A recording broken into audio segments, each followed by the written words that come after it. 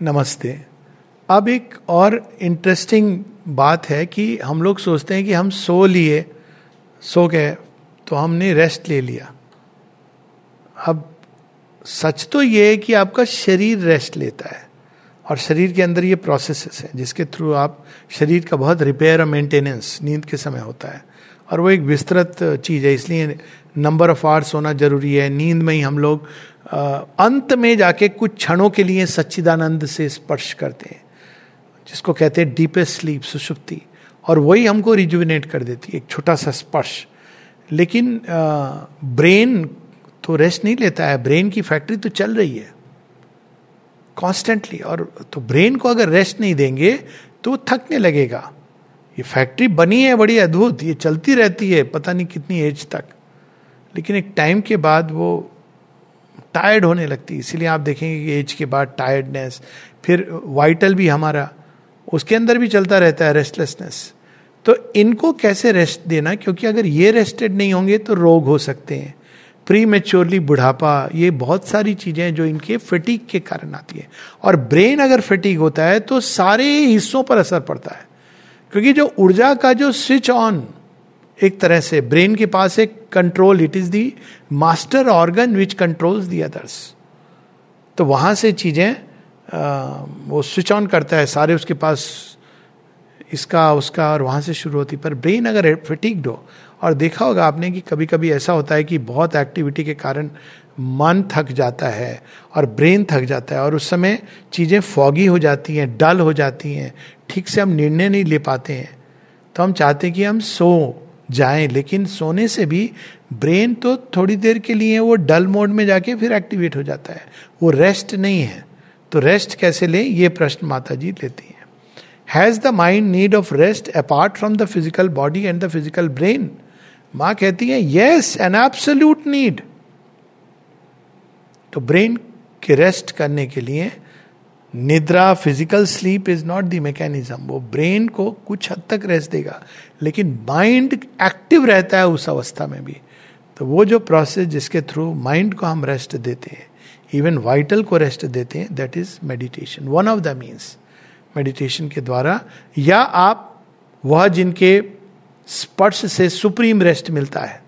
एक बहुत सुंदर, मैंने तुलसीदास जी की एक लाइन की, तुलसीदास कहते हैं, पायो परम विश्राम राम समान प्रभु नाही कहूं। तो कहते हैं उनके चरणों में जाके मुझे परम विश्राम मिला। क्यों? क्योंकि इज नेचर इज दैट। भगवान में जब हम स्मरण करते हैं, जब उनके चरणों में अपने सर को रखते हैं, जब उनसे प्रेम करते हैं, तो भगवान का नेचर क्या है? शांतम, शिवम, आनंदम। तो ऑटोमेटिकली हमारे अंदर वो शांति, आनंद ट्रांसमिट होता है। तो उस पीस, साइलेंस के द्वारा हमारा माइंड, वाइटल सब रेस्ट ले लेते हैं। तो वो तो सिंपल तरीका है। माँ ने बताया to nestle into the arms of the divine, कि हम माँ की गोद में है। एक बार किसी ने, सहाना दी ने पूछा था श्री अरविंद से कि मुझे तो मेडिटेशन नहीं आता है, लेकिन जब मैं बैठती हूँ तो मैं ये कल्पना करती हूँ कि मैं माँ की गोद में हूँ। तो श्री अरविंद कहते हैं that is one of the best possible forms of meditation. तो उस समय जो होता है आपको कुछ क्षणों का भी, वो आपको बहुत ही ब्रेन को, माइंड को और बॉडी पर भी, क्योंकि इन सब के थ्रू अल्टीमेटली बॉडी को, हृदय को, वाइटल को रेस्ट देता है। दूसरा तरीका, थोड़े लंबे तरीके से अगर करना है तो वो है meditation.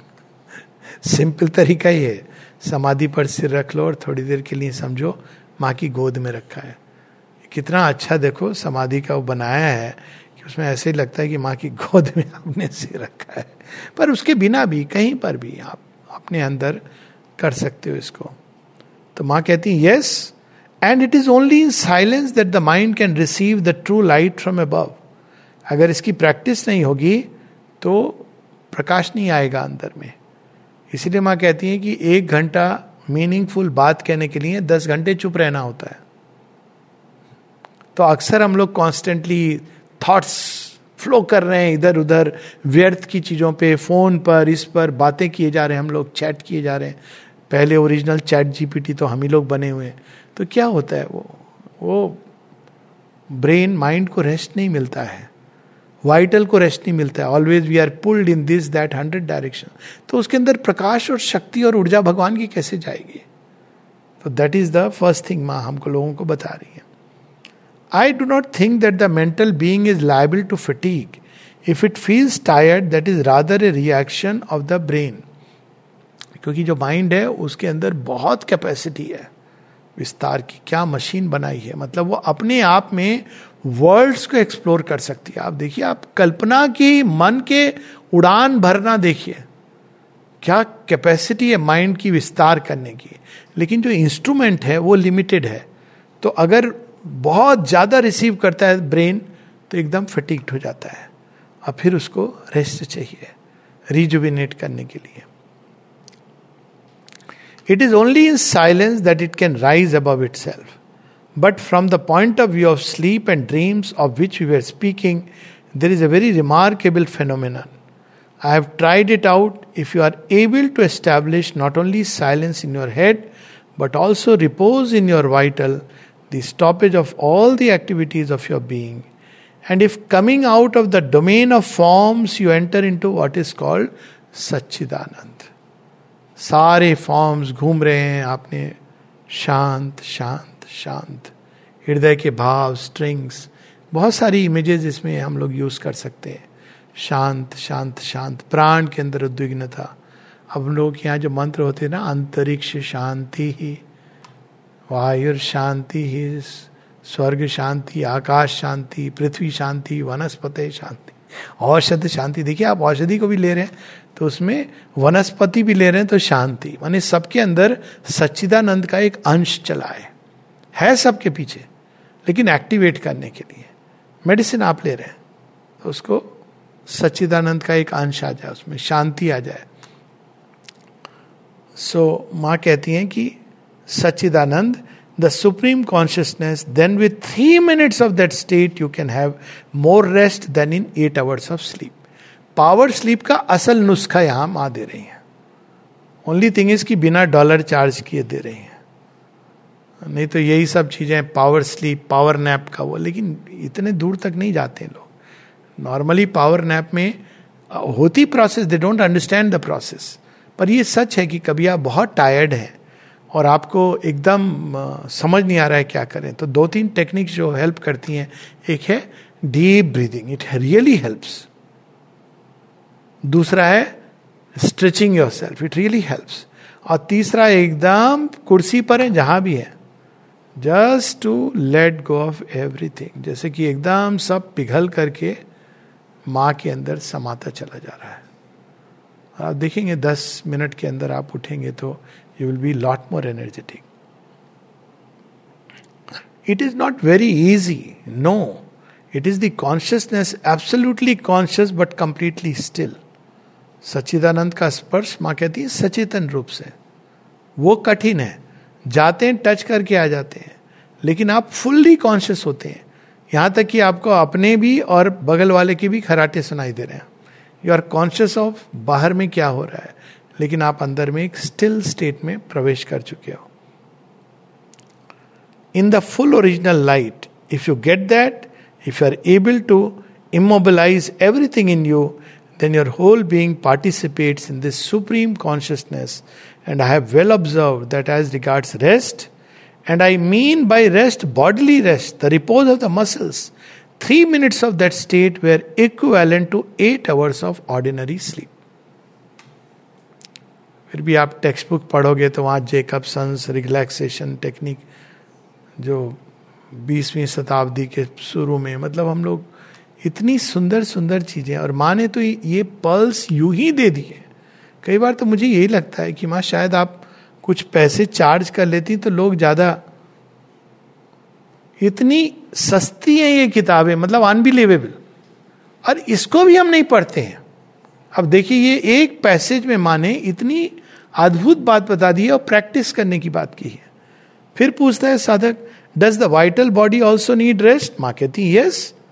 The vital bodies surround the physical body with a kind of envelope which has almost the same density as the vibrations of heat observable when the day is very hot. तो जब बहुत गर्म होता है ना, तो आप देखेंगे कभी कभी ऐसे थरथराता सा एक जैसे भाप उठ रही हो जमीन के ऊपर, मिराज जैसा लगता है, लेकिन कुछ कुछ वो जो चीज है वो वाइटल बॉडी का उस तरह की डेंसिटी होती है.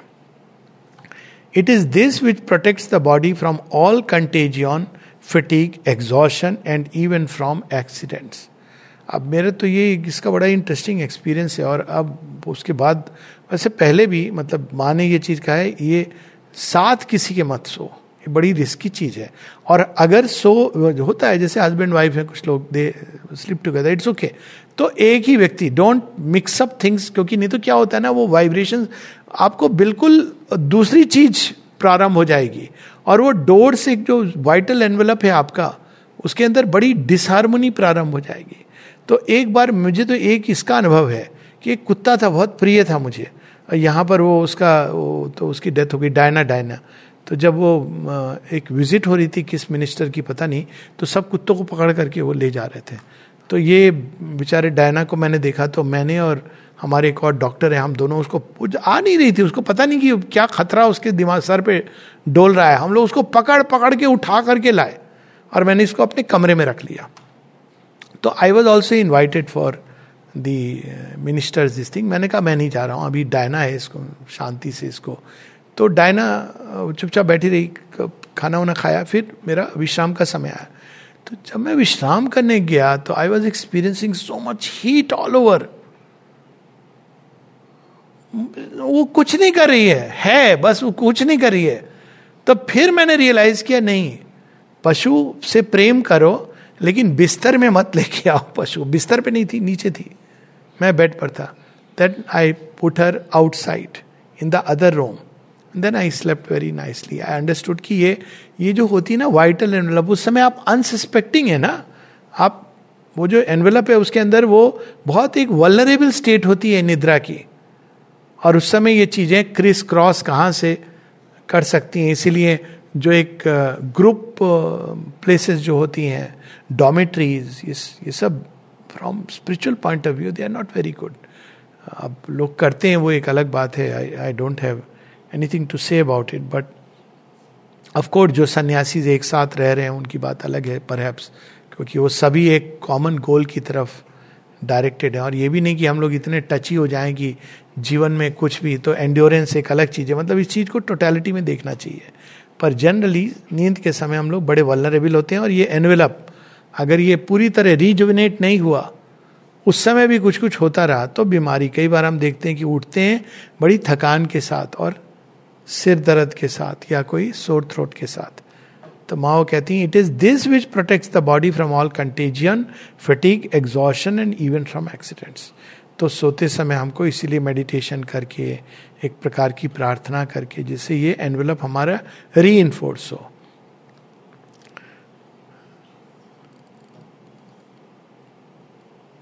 Medical science also now, okay, इसमें एक चीज है, but a little too strong. अच्छा, therefore if this envelope is wholly intact, it protects you from everything.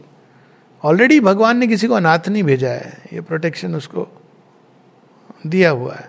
अब इसमें एक कहानी आती ना कर्ण की, कि कर्ण से इंद्र ने मांग लिया वो सूर्य का.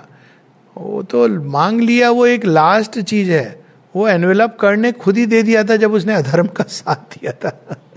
इसको हम लोग एक मेटाफर के रूप में भी देख सकते हैं कि भाई जो व्यक्ति अधर्म के साथ खड़ा हो गया, उसका प्रोटेक्टिव एनवेलप तो वैसे ही चला गया. तो अब वो देवताओं और कर्ण के बीच में जो हुआ वो एक फाइनलिटी है, जो चीज ऑलरेडी उसने खो दी थी उसका, क्योंकि अधर्म का जब हम साथ देते हैं तो इस तरह की चीजें. तो माँ कहती है, but a little too strong an emotion, इसलिए बहुत इंटेंस इमोशन. उसके बाद भी देखिए लोगों का, अब यहाँ गॉडवर्ड इमोशन की बात नहीं हो रही है, पर एक बहुत इमोशनली एक्साइटेड हो जाना, उसमें भी वो एनवेलप के अंदर छिद्र हो जाते हैं. अ लिटिल फटीग, जब थकान हो रही है तो रेस्ट लीजिए, पुश मत करिए अपने आप को, क्योंकि उस समय body vital wants rest. Don't abnormally push yourself. Some dissatisfaction, ये भी बड़ा कॉमन है. अनहैप्पी स्टेट में, डिससेटिस्फैक्शन में, असंतोष में व्यक्ति है और सुबह उठता है बीमार होके उठता है. तो असंतोष. और any shock whatsoever is sufficient to scratch it as it were. Depression, fear, and the slightest scratch allows any kind of intrusion. Medical science also now recognizes that if you are in perfect vital equilibrium, you do not catch illness, or in any case, you have a kind of immunity from contagion. अब medical science तो recognise करती है, लेकिन जो law enforcing agencies है वो नहीं recognise करती है. अब कितना हम लोगों ने कोरोना के समय, अब पुलिस 6 बजे, आपको 6 बजे के 7 बजे भी जब एक्सटेंडेड था, 5 बजे से वो आकर के आप वॉकिंग ले रहे हो, अंदर जाओ. और वो जब करते थे लगता था पता नहीं कोरोना बेटर है या इनकी शोर शराबा बेटर है. तो और जब उनको समझाने की चेष्टा करो, मैंने तो उनसे बात की, मैंने कहा व्हाई आर यू डिस्टर्बिंग, इस समय आपको नहीं है, आप ऐसे कैसे बात कर सकते हो. बिल्कुल टैक्स पेयर हूँ, नागरिक हूँ भारत का, फौज में सेवा दी है, आप ये क्या कह रहे हैं कि बात नहीं कर. तब वो थोड़े वो हो जाते हैं.